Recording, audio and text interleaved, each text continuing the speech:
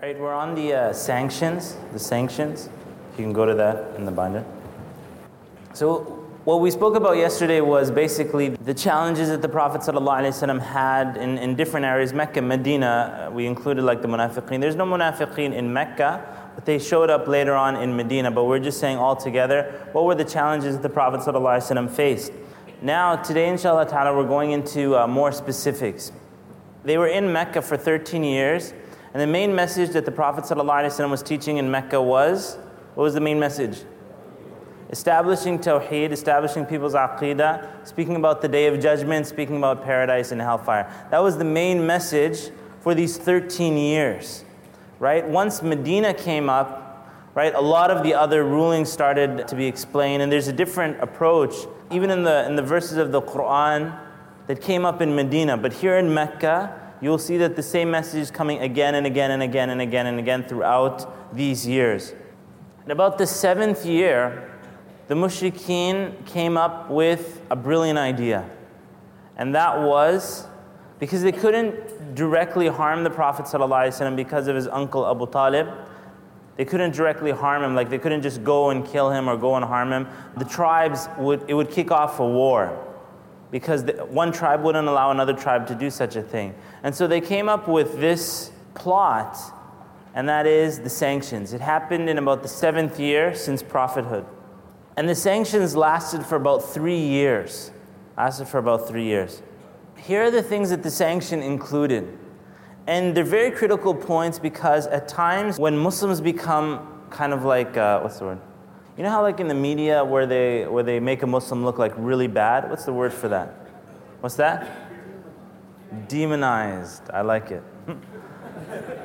Obviously, if you're going to harm someone, you've got to demonize them. You've got to make them seem like they're not human beings. And usually, when, like say countries go to war with another country, they have to demonize those people like, oh, they're like rats. They're just pests. And killing them is like killing roaches. Right? And then once you've convinced the people that, then the whole country's going to go to war and they're going to do whatever you say. Until some of those people go to that country and see the little children and recognize their children just like our children. They sit with them and, they realize that they're just human beings. Then they come back and then the war just falls apart. Because they're not what the media said. They're real human beings. So understanding that, this is basically what Mecca was trying to do. They're trying to demonize the Muslims and make them like inhuman so that they could harm them as much as they wanted. So, and what I'm going to explain to you now is how to dehumanize a human. That's the conditions of the sanctions. Okay, so number 1, no socializing. No one is allowed to talk, sit. Nobody's allowed to visit them. No kindness whatsoever. So part of the sanctions, they all agreed to this. No one is allowed to, sit with them or talk to them. If this is the Muslim, everybody must cut them off. Okay, so then more specifically than that, no one was allowed to enter their homes. You're not allowed to visit a Muslim. And by the way, this wasn't just Muslims, this was Muslim sympathizers as well. If you were a Muslim sympathizer, you were also included in the sanctions. So it's not like they could go and visit, their non-Muslim friends who, were supporting the Muslims. If the non-Muslim friends were supporting the Muslims, then they would be in the sanctions as well. And that's the reason why you'll see someone like Abu Talib was under the sanctions as well. He was included in it. So they're not allowed to enter their homes. And the key there, if they entered their homes, when you enter a person's house, what do you see? You see their children, you see that they're a normal human being, you see that they don't have food, you see that they're starving, you see that, maybe 7 family members are in a small area, and your heart will naturally become soft to that. And they didn't want anybody's heart to become soft to the Muslims. So they forbade anyone from visiting the Muslims. They also forbade them from giving any gifts. Obviously, you couldn't give any food to the Muslims, and on top of that, you weren't allowed to give any gifts. And you were not allowed to buy or sell with the Muslims. No buying and selling, no gifts, no visiting. Whenever a caravan would come in, no caravan was allowed to deal with the Muslims. So this is like caravans coming from the outside, even they were cut off. No caravan was allowed to do business with the Muslims. No one was allowed to intermarry with the Muslims. which also leads to emotions being like increased. If your daughter-in-law or your son-in-law is amongst the Muslims, even if you're not Muslim, this is your family, and you're not going to stand for these type of sanctions. So though no intermarriages were allowed. No one was allowed to marry the Muslims. So basically, if you were Muslim, no one would marry you, male or female. You couldn't intermarry with anybody in the community. No intermarriages. No one was allowed to make a treaty with the Muslims after this treaty. No side contracts with the Muslims. So like the Muslims, for example, and you'll see this in the Battle of Al-Ahzab with the Prophet ﷺ, like multiple armies came to attack the Prophet ﷺ in Mecca and Medina later on. So what the Prophet ﷺ did is made side contracts with different tribes who came in that army to break up the main army. Okay? So here in the sanctions, with everybody who agreed to the sanctions, they were not allowed to make additional contracts with the Prophet ﷺ. It was forbidden for them. All right, so as you can see, this was not a joke. Even sometimes when, say, countries these days, they do economic sanctions, right? When they do economic sanctions, basically they're cutting them off. It's very tough as well, but it's economic, right? You can't have this product or that product imported and so on and so forth. Internally, though, inside the people's homes, they're still interacting with one another and so on and so forth. In Mecca, like they're living with these people, but now everybody has just completely boycotted them and all their sympathizers. And so they would go together and they lived these 3 years of sanctions. So we learn, number one, that this was not a simple matter. This is huge and difficult against the Muslims. We also learn from this intermarriages. Intermarriages creates love amongst the people. Right? A lot of people ask about, is it permissible to intermarry and stuff like that. I'm not really discussing the issue here, but I'm just saying that as time goes by, when people intermarry, you become like one in the same culture, right? You become one in the same culture. So let's say, for example, let's say here, a Somali community, here's a Pakistani community, and they both live in in Seattle, Washington. No, but it's Vietnamese and Somali. So there's a lot of Somali sisters that come to the masjid, and the Somali brothers don't come that much. And there's a lot of Vietnamese brothers that come to the masjid, and not too many Vietnamese sisters come to the masjid. So who gets married to whom? The Vietnamese brothers are marrying Somali sisters. As time goes by, their children become Viet Somalis. But now those children, right, I met one brother that was Fijian Palestinian. I'm like, how did that happen, man? But as time goes by, naturally this child is not going to be racist against this culture or that culture. Right? And then they're different than us. And they're like, no, my mom is Somalian, or no, my mom is Fijian, or something like that. Right? And then those bonds are broken, and then love starts increasing in the community, which is what, in the sanctions, they didn't want to have happen. All these things in the sanctions, when another time comes where Muslims are being demonized, you just look back into your Sirah notes, and everything that was a condition in the sanction, you just do the opposite of that. Do the opposite of that. So buying and selling. We know, for example, uncles in the community that are very social in the community, right? They have a store, they buy and sell, and like everybody knows about Muslims because of this guy, the buying and selling. There's also uncles and aunties that go and visit like the non-Muslims. They're always inviting non-Muslims to their house and they're going to visit. Do you guys know people like that? It's not too often, but there are people like that. Like say, for example, I know one person in America who had a lot of like Hispanic workers. And every time he'd have like an iftar or a dinner at his house, he would always invite them, right? There'd be 4 or 5 of them, like 10 of them. He's like, come over to my house. And he'd bring them over to the house. And they're there. We're sitting with the Muslims, the sheikhs, they were talking. And there's all these like non-Muslim Hispanic people. It's like, yeah, they're employees for me and stuff like that. I invite them whenever I have dinner. It's very open for him to invite non-Muslims to his house. But you can imagine how powerful his da'wah is, as opposed to most of us just, close our doors. We don't even invite Muslims to our house. Economically, in the buying and selling, a lot of Muslims, they might not even have jobs, right? In the buying and selling. Now they're cutting them off through the buying and selling. Meaning that Muslims need to go out there and create those buying and selling bonds with the people. Buying and selling bonds. During the sanctions, to give you some glimpses, in the Sirah, it explains like how difficult the sanctions were on the Muslims. That times would come where they would have no food to eat. So it was described that one of the Muslims would go out to urinate. And then while he's urinating, the sound of the urine hitting the sand would change. So he would brush away the area and he would find a piece of leather, like a piece of animal skin. He would take the animal skin, he would clean it, he would roast the animal skin and he would eat it. And that would last him for 3 days because they had nothing else to eat. And in Mecca, if a person came, now you have little children. When little children don't have food, what happens to them? Right? You can't stop them from crying. A mother will say, for example, oh, the baby is hungry. Oh, a baby's crying, you're trying to stop it from crying. Oh, you can't stop it from crying because it's hungry. Inshallah, we'll get food right now, and so on and so forth.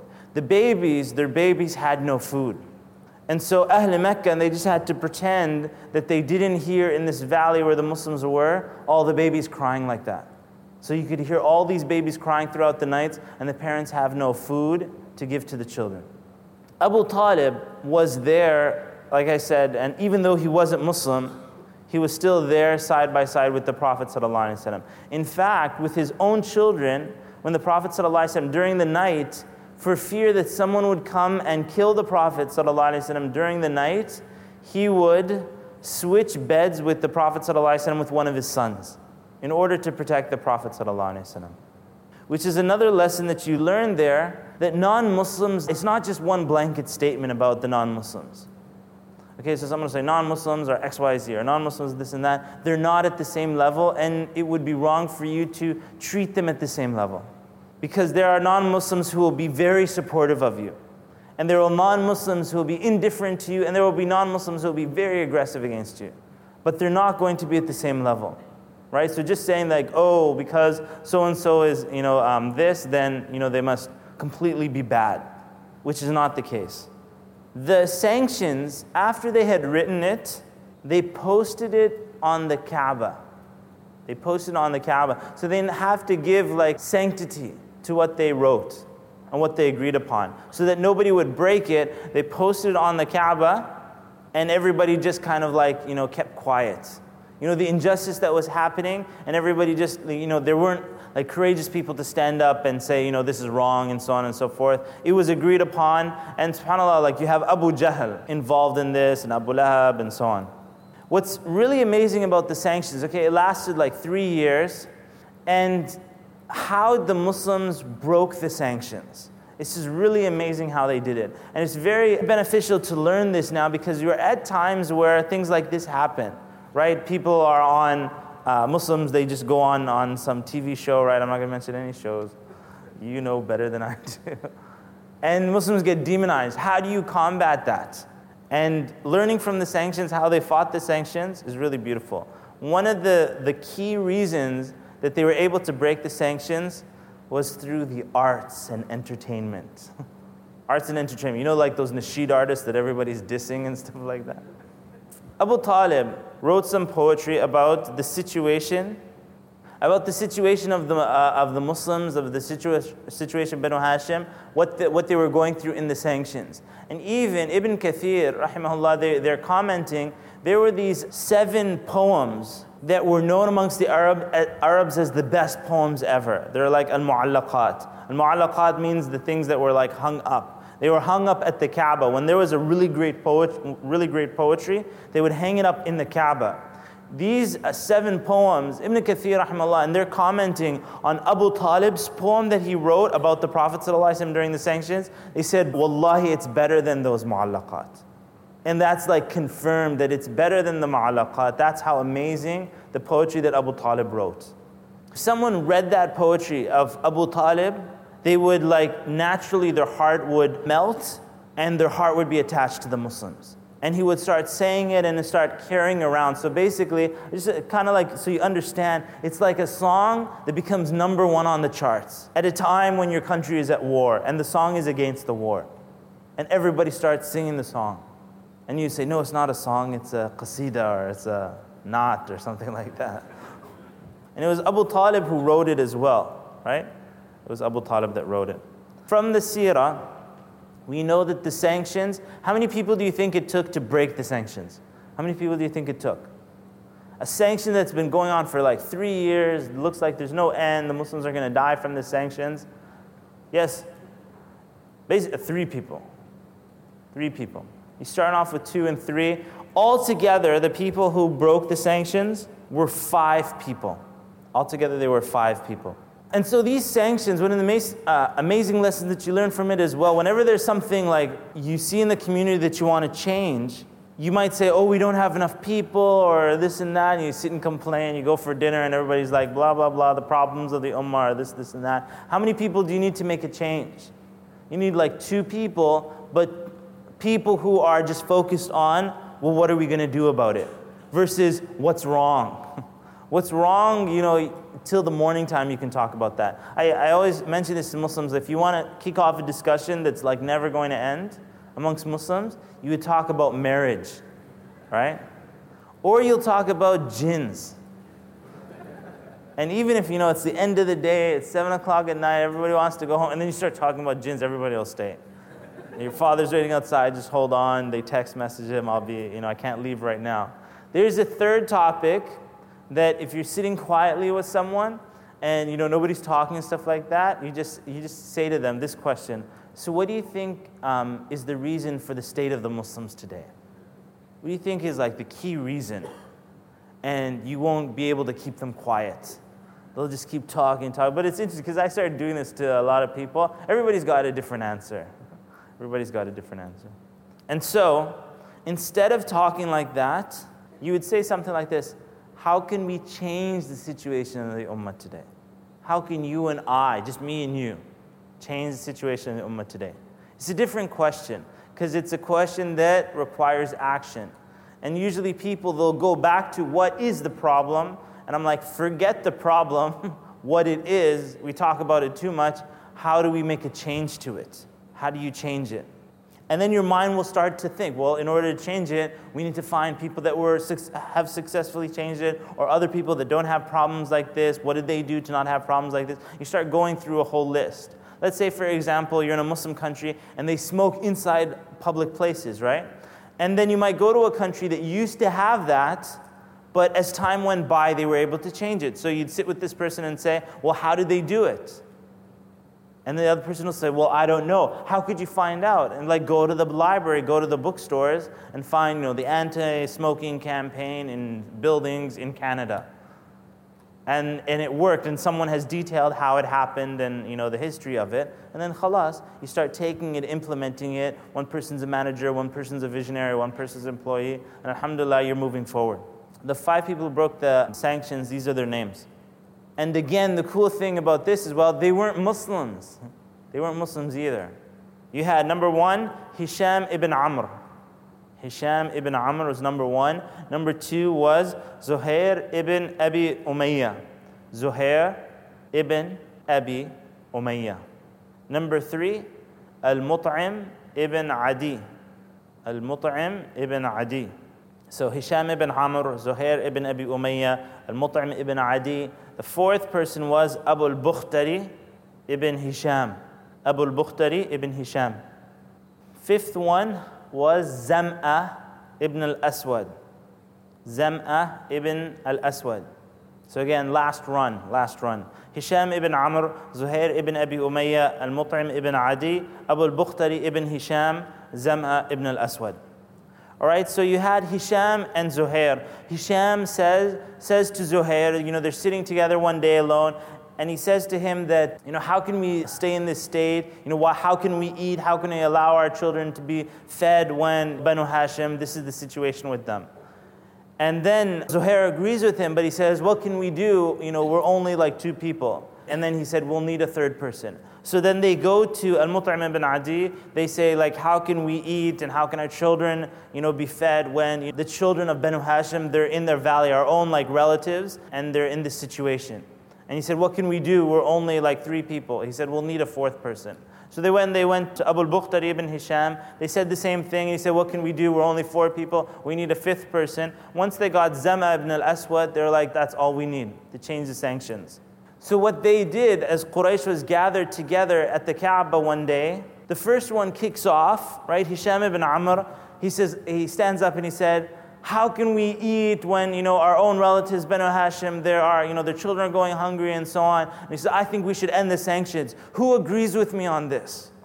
And then immediately Zuhair stands up. He's like, I agree with you. I think we should end these sanctions. Who agrees with me?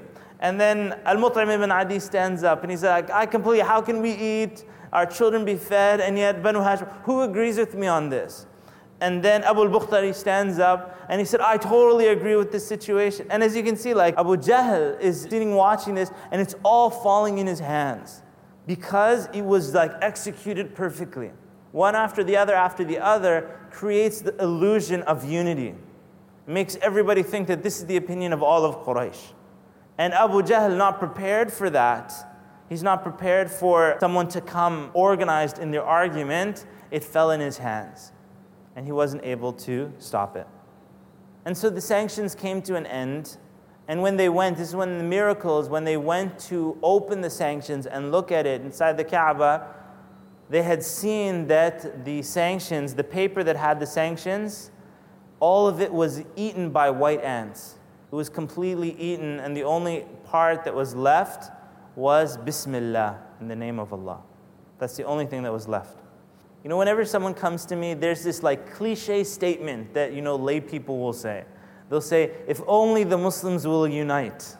Usually I respond to that person and I say, understanding what just happened in the sanctions, did all of Quraysh need to unite to break the sanctions? How many people needed to unite? In this case, 5 people. And believe me, I would assume when there are economic sanctions, even till today, my guess is it only takes 2 people to break the sanctions. Obviously key people, but it doesn't take that many people to break it. It's not like a whole country has to gather together in order to stop sanctions like this. It just takes some intelligent people that are committed all the way till the end to do something like this. So if someone said to you, if only the Muslims will unite, I would say in response, what if 80% of the Muslims unite? Would Allah give us victory? And then if you think about it, He'd give us. And then I'd bring it down, what if 60% of the Muslims united? Would victory be for the Muslims? It's 60%. What if 40% of the Muslims united? Would victory be for the Muslims? Yes, it would. Break it down, my guess is, even if it was 20%, would you agree with me? How many people think if 20% of the Muslims united, there would be victory? Okay, so that's why I say it's just a layperson saying if only the Muslims will unite. And I would say even 20% is 200 million Muslims, right? Unified. That's an awesome organization right there. 200 was probably more than that too. And so next time someone says to you, if only the Muslims unite, you'd say to them, if only 20% of the Muslims united. If only 20% or less than that. We make things so big, but in reality, it's very simple things. Only it just takes some intelligence to do it, inshallah ta'ala. Some other lessons that we learned from the sanctions. We mentioned the use of arts, right? I said arts and entertainment to combat the tyranny. And I would say that at the times we're living in right now, let's say, for example, someone was imprisoned unjustly. My suggestion in a case like that would be to use the arts to influence the culture about this person. So if someone someone's in prison and he wrote a song about his imprisonment, sent it to his sister, and his sister put it up on YouTube. Everybody's following the story, and then it gets picked up by the media. And you get 1 million people getting the human side of this person rather than what the media is telling them, right? In the olden days, you would have to go to a big broadcaster TV station to get something like this played. But now, you can get more people viewing something online than actually on TV. And on the TV, if a lot of people are viewing it online, they will have to bring it on TV so that they don't look like they're being kept in the dark. They'll say, oh, a recent YouTube video by, so-and-so who's in prison, and then they'll start playing his song, and it's giving his side of the story and such. You also see in the sanctions, you had non-Muslims, key non-Muslims, Abu Talib, you had the people who broke the sanctions, they were not Muslim. And we said that if you have, for example, sincere activists right? There are many different organizations out there. They're not Muslim, but they're sincere in what they're doing and standing up for justice. I gave the example yesterday that how at these rallies that we have for Muslims and Muslim issues, you will always have non-Muslims standing there. And I said, I wish if we can learn this lesson, inshallah ta'ala, after the times that we're in, maybe we'll learn the lesson to also attend those things when it deals with other non-Muslims. When there's an injustice, we defend it no matter who it is, because it's an injustice that has happened. And there's nothing wrong with working with sincere activists like that. You'll also see in the sanctions that Abu Lahab, you have like Abu Lahab, you have Abu Jahl, you have people who are from the family of the Prophet ﷺ who are hurting the Prophet ﷺ. So, for example, in Hajj time, in these years, the Prophet ﷺ would go from tribe to tribe, telling them to say La ilaha illallah and that they would be successful. So the people would ask, who is this man? He's claiming to be a prophet. Who is this person behind him who keeps shouting at him, cursing him in front of everybody? And they'll say, that's his uncle, Abu Lahab. So sometimes you might be doing da'wah and you might be doing something good, and the person that's harming you the most is a family relative. A family relative is the person that's hurting you. So it's like, if only the family relative would just leave me alone. Look, we're related. But no, they insist on making your life a living hell. You'll see also in the sanctions that the Muslims, Banu Hashim, Muslims and the non-Muslims that are involved in that, the amount of patience that they would need for those 3 years and what kind of growth they would have, right? Because as each stage of the Sirah, it gets more difficult and more difficult as the years go by. So one test is passed, and then another test comes in that's stronger than that. Another test comes to... So you'll see actually in Mecca, right, at first they're verbally abusing the Prophet ﷺ. And then they'll put this harm where it's like physical in the sanctions, where like they're not just physically harming him, like with their swords or something like that. They couldn't do that. But the Prophet ﷺ would go to sleep in fear of being killed, and that the family is in fear. Imagine every time you went to sleep at night, sometimes you already fear this, right? When you go to sleep at night, you're afraid someone's in the backyard, you close the curtains, you're scared and stuff like that. Imagine if that fear was a reality, that at any moment there could be someone lurking in the darkness ready to kill you every time you went to sleep. And how would you sleep in such a case? And then as it went to the years at Mecca, they actually came to the end where they said that the only solution was to kill the Prophet ﷺ. And that was at the time of Hijrah, they had come to assassinate the Prophet ﷺ. And then in Medina, then came the Battle of Badr, the Battle of Uhud, and so on and so forth. The tests intensified. So in these 3 years, the Muslims learned, so if you go through a huge test, right, and you're patient to that. Remember we were talking about the patient circle? Your heart gets so big. If you suffer any hunger, you'll be like, you know what? This is okay because I went through 3 years of hunger. And this is maybe we don't have food for a day or two. It's no problem. Food, hunger, the hunger from the food, and you have the fear issue. Every night you're going to sleep as if someone's going to kill you tonight, which is a possibility. And so you begin to live with that fear and you learn to deal with it so that you don't have that fear. In these 3 years, you'll see the patience of the companions of the Prophet ﷺ, the Muslims, the patience that they would have to build up because they were not allowed to fight back. So they didn't just grab swords and say, hey, you know what, we've had it with these sanctions, we're going to go kill some people in Mecca. This is not what they did. They held back and didn't fight back. Also, throughout these years, you say, for example, if you've ever seen this happen, someone goes to jail unjustly, they've gone to jail, or maybe they went to some Muslim country, and some Muslim country in accordance with some non-Muslim country took this guy from the airport and tortured him for about a year or two. This happens in our daily... This person, after he comes out, when you see him, you would think he would be just destroyed and emotionally scarred and all of these things and so on and so forth, right? That's what you would think would happen. However, when he comes out and you see him, he's actually in a stronger state than you are. How many people have ever seen that before? Okay, they're in a stronger state than you are. Why are they stronger than you? They're stronger than you because they went through a test, and because of their patience to Allah, the test made them stronger. You, on the other hand, weren't tested with that. So you haven't challenged, you haven't gotten your emotions to a point where you could accept a situation like this. Right? So they're actually stronger than you. So now understanding that, the Muslims in the sanctions, after all these years of being patient, they are extremely strong in their emotions. And extremely patient for whatever is going to happen. And so all these years, building them up to carry the message of Islam.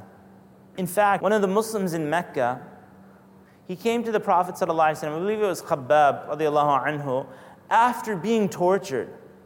He had just been tortured. He came from a torture session. And he was angry. And he went to the Prophet ﷺ and he said, أَلَا تَدْعُ لَنَا أَلَا تَسْتَنصِرْ لَنَا. He said, why don't you make dua for us? Why don't you ask assistance from Allah for us? And the Prophet ﷺ got angry. Now imagine that his companion was just tortured. And the Prophet ﷺ is not getting angry at that, but it's the situation, it's that lack of patience, the not understanding that this is part of the path that one has to take. And the Prophet ﷺ, he sat up and he said, verily the people that came before us, in their torture, they would have their skin ripped away from the meat with combs of iron. And they would be buried in the sand, and they would be cut in two pieces. He said, but rather that would never cause them to leave their faith. وَلَكِنَّكُمْ تَسْتَعْجِلُونَ. But rather you are hasty. Rather you are hasty. And so these are lessons for the companions radiallahu ta'ala anhum. They would be patient during these times, and a time would come when victory would come to the Muslims. There were amongst the companions those who were in the torture that they would not see the time when that victory would come. And people like that were like Ammar radiallahu anhu's parents. His parents, Sumayya, his mother Sumayya, and his father Ammar. His father Yasir. And the Prophet ﷺ would pass them while they're in the midst of their torture. They're being tortured, and the Muslims are standing there watching, and they can't just start a fight. The Prophet ﷺ would pass that in their torture, and he would tell them to be patient. So the Prophet ﷺ say to them, "Sabran ala Yasir, fa inna maw'idakum al-jannah." So the Prophet ﷺ said to them, "Patience, O family of Yasir, because you have appointment in paradise." Now you notice even in the statement of the Prophet ﷺ, he didn't say that, be patient because, we're going to Medina in a few years or so on. They wouldn't be alive till then. And in their torture, they were killed. And so you had Ammar, his father Yasir, his mother Sumayya, and both his father and mother were killed in their torture. That their torture went all the way till death.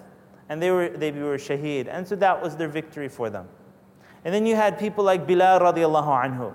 Bilal radiallahu anhu, Allah subhanahu wa ta'ala, you see like Abu Lahab. Abu Lahab was the uncle of the Prophet sallallahu alaihi wasallam, and every Muslim hates him for the sake of Allah. Every Muslim hates him for the sake of Allah. I remember, even when my daughter reads Surah Lahab, Tabbat yada Abi Lahabin wa tab, ma aghna anhu maluhu wa ma kasab. She had recorded it on my answering machine, and I thought, subhanAllah, here's my 3-year-old daughter, and she's saying that Abu Lahab is cursed, he's in hellfire. And I thought, what a humiliation. You're talking 1,400 years later, and he's still being humiliated. Throughout time, he's humiliated. And so his relationship to the Prophet ﷺ didn't avail him because he chose not to believe in Allah subhanahu wa ta'ala. And then you have people like Bilal radiallahu anhu that every Muslim loves. Every Muslim loves. In fact, when it comes to the companions of the Prophet ﷺ, Muslims in general don't know too many companions. But Bilal radiallahu anhu is one of the top companions that every Muslim knows. Masjid Bilal. Do you guys have a Masjid Bilal here? I know you have to have Masjid Bilal, right? I don't even know, but you've got to have it. Masjid Bilal. Other companions that the Muslims know very well is Abu Hurairah radiallahu anhu, right? And of course the Khulafa. Bilal radiallahu anhu, I'll just tell you this side story that happened to me in Mecca. Bilal radiallahu anhu was very dark skinned, very dark skinned. And I was at the Kaaba once, and when I first went to Mecca, many years ago, and one brother said, when you're at the Kaaba, you can pray in the front row of the world.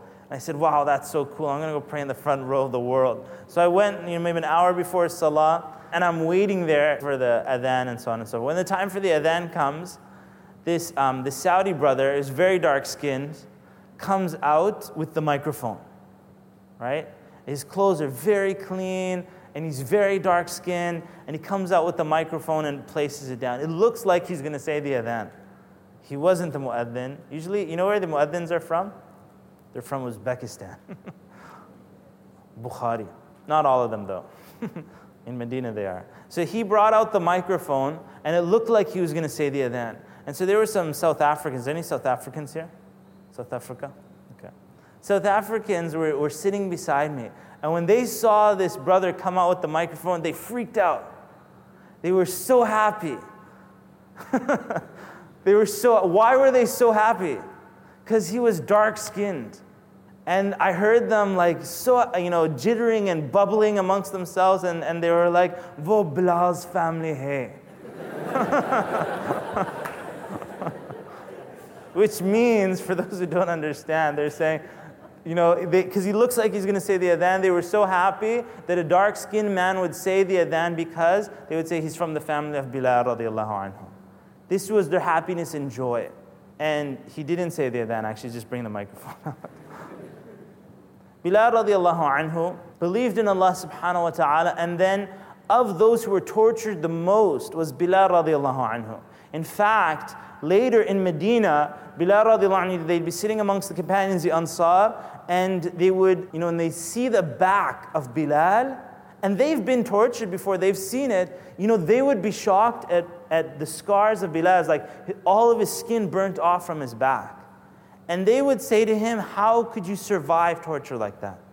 These are like the companions that have been through all their battles and so on. And actually what's interesting, in the battle of Badr, his slave master used to torture him, Umayyah, came to the battle of Badr, and they caught him in the battle of Badr, and one of the companions had him captured as a prisoner. He's like, no, you can't kill him, he's my prisoner. Then Bilal radiallahu anhu went to the Ansar, and he said, remember the stories of me being tortured in Mecca? This is the guy. And all the Ansar, they've never seen Umayyah before, but they know what he did to Bilal. And so they're like, we're going to kill him, we don't care if he's your prisoner. And they, this companion got on top of Umayyah and said, no, you're prisoner, I'll defend you. And then from underneath him, they took their spears and they killed Umayyah from underneath that companion who was on top of him. So, Bilal radiallahu anhu, in his torture, and you look at, the strength of Bilal radiallahu anhu, they were saying to him that, because he's a slave, how dare he believe, they would say that the slaves, they don't have brains to think. So Bilal radiallahu anhu believed in the Prophet sallallahu alaihi wasallam, and he would be tortured. Bilal radiallahu anhu used to say, ahadun ahad, ahadun ahad. And subhanAllah, anybody who is tortured today, they have the best example in Bilal radiallahu anhu. So much so that I've heard, even in Muslim countries where they're torturing Muslims, that anybody who's in the prison being tortured, they're always saying ahadun ahad during the torture. And even sometimes the people who are torturing them are Muslim, right? And they're like, who do you think you are, Bilal? Like while they're beating the guy. And then they're saying back to the person who's like torturing, they're like, who do you think you are, Abu Jahl? Going around torturing Muslims and stuff. And Bilal radiallahu anhu used to say ahadun ahad. Why would he say ahadun ahad? Ahad means like he's only one, he's only one. There's multiple things that Bilal radiallahu anhu could have said. He could have said like la ilaha illallah, he could have said anything. And so they asked Bilal radiallahu anhu, why did you say ahadun ahad? And he said that he actually tested, he was like doing tests on them. He would say different things. And he said, I found the statement that provoked them the most, that made them the most angry, i.e. the one that would cause them to torture him the most, was when he said, ahadun ahad. And he said, that's why I said it. And I thought, subhanAllah, Bilal was torturing them. The torture was in opposite, they couldn't handle it. In fact, subhanAllah, when you see like Sumayya, and why would they take them all the way to death in their torture? Because the person who is doing the torture is being tortured. They can't handle it, they've lost control, and they would kill the person. Radiyallahu ta'ala anhum. During the sanctions, you'll see that the situation of the Muslims became like a testimony, and it started being broadcasted to other tribes. And so one of the benefits that they got from that is, as the Muslims were being in these sanctions, everybody was hearing of what they were doing to the Muslims. So the sympathy of other tribes was being increased for the Muslims. If they had kicked off a battle inside Mecca, then it could have easily be said, oh, there's these terrorists in the city, they're going around killing their own family members and so on and so forth. There's many different things you could learn from how fighting back would be the wrong option. And in fact, a lot of the people that they would have fought and they would have killed later became Muslim. And they say also that's one of the hikmah, Allah knows best, these people would later become Muslim. So it's not that as soon as you just became Muslim, now you want to start fighting with everybody. How easily can a sanctions like this be kicked off against Muslim? How easily can it be kicked off? I think within 24 hours, a sanctions of this nature can be kicked off against the Muslims. Do you agree with me on that? It can be kicked off. Muslims can be demonized immediately. And I think everything is being prepared for that, right? And so definitely a Muslim needs to prepare. They need to build up their arts. They need to build up their connections. They need to build up their intermarriages. They need to build up all of these things so that stuff like that can happen at will. And like I said, within 24 hours, something like that could take place. I won't explain to you how it can happen so that nobody tries and attempts it. But it can happen very quickly. All right? Inshallah, I'll give you a break. What's that? 10-minute break, inshallah.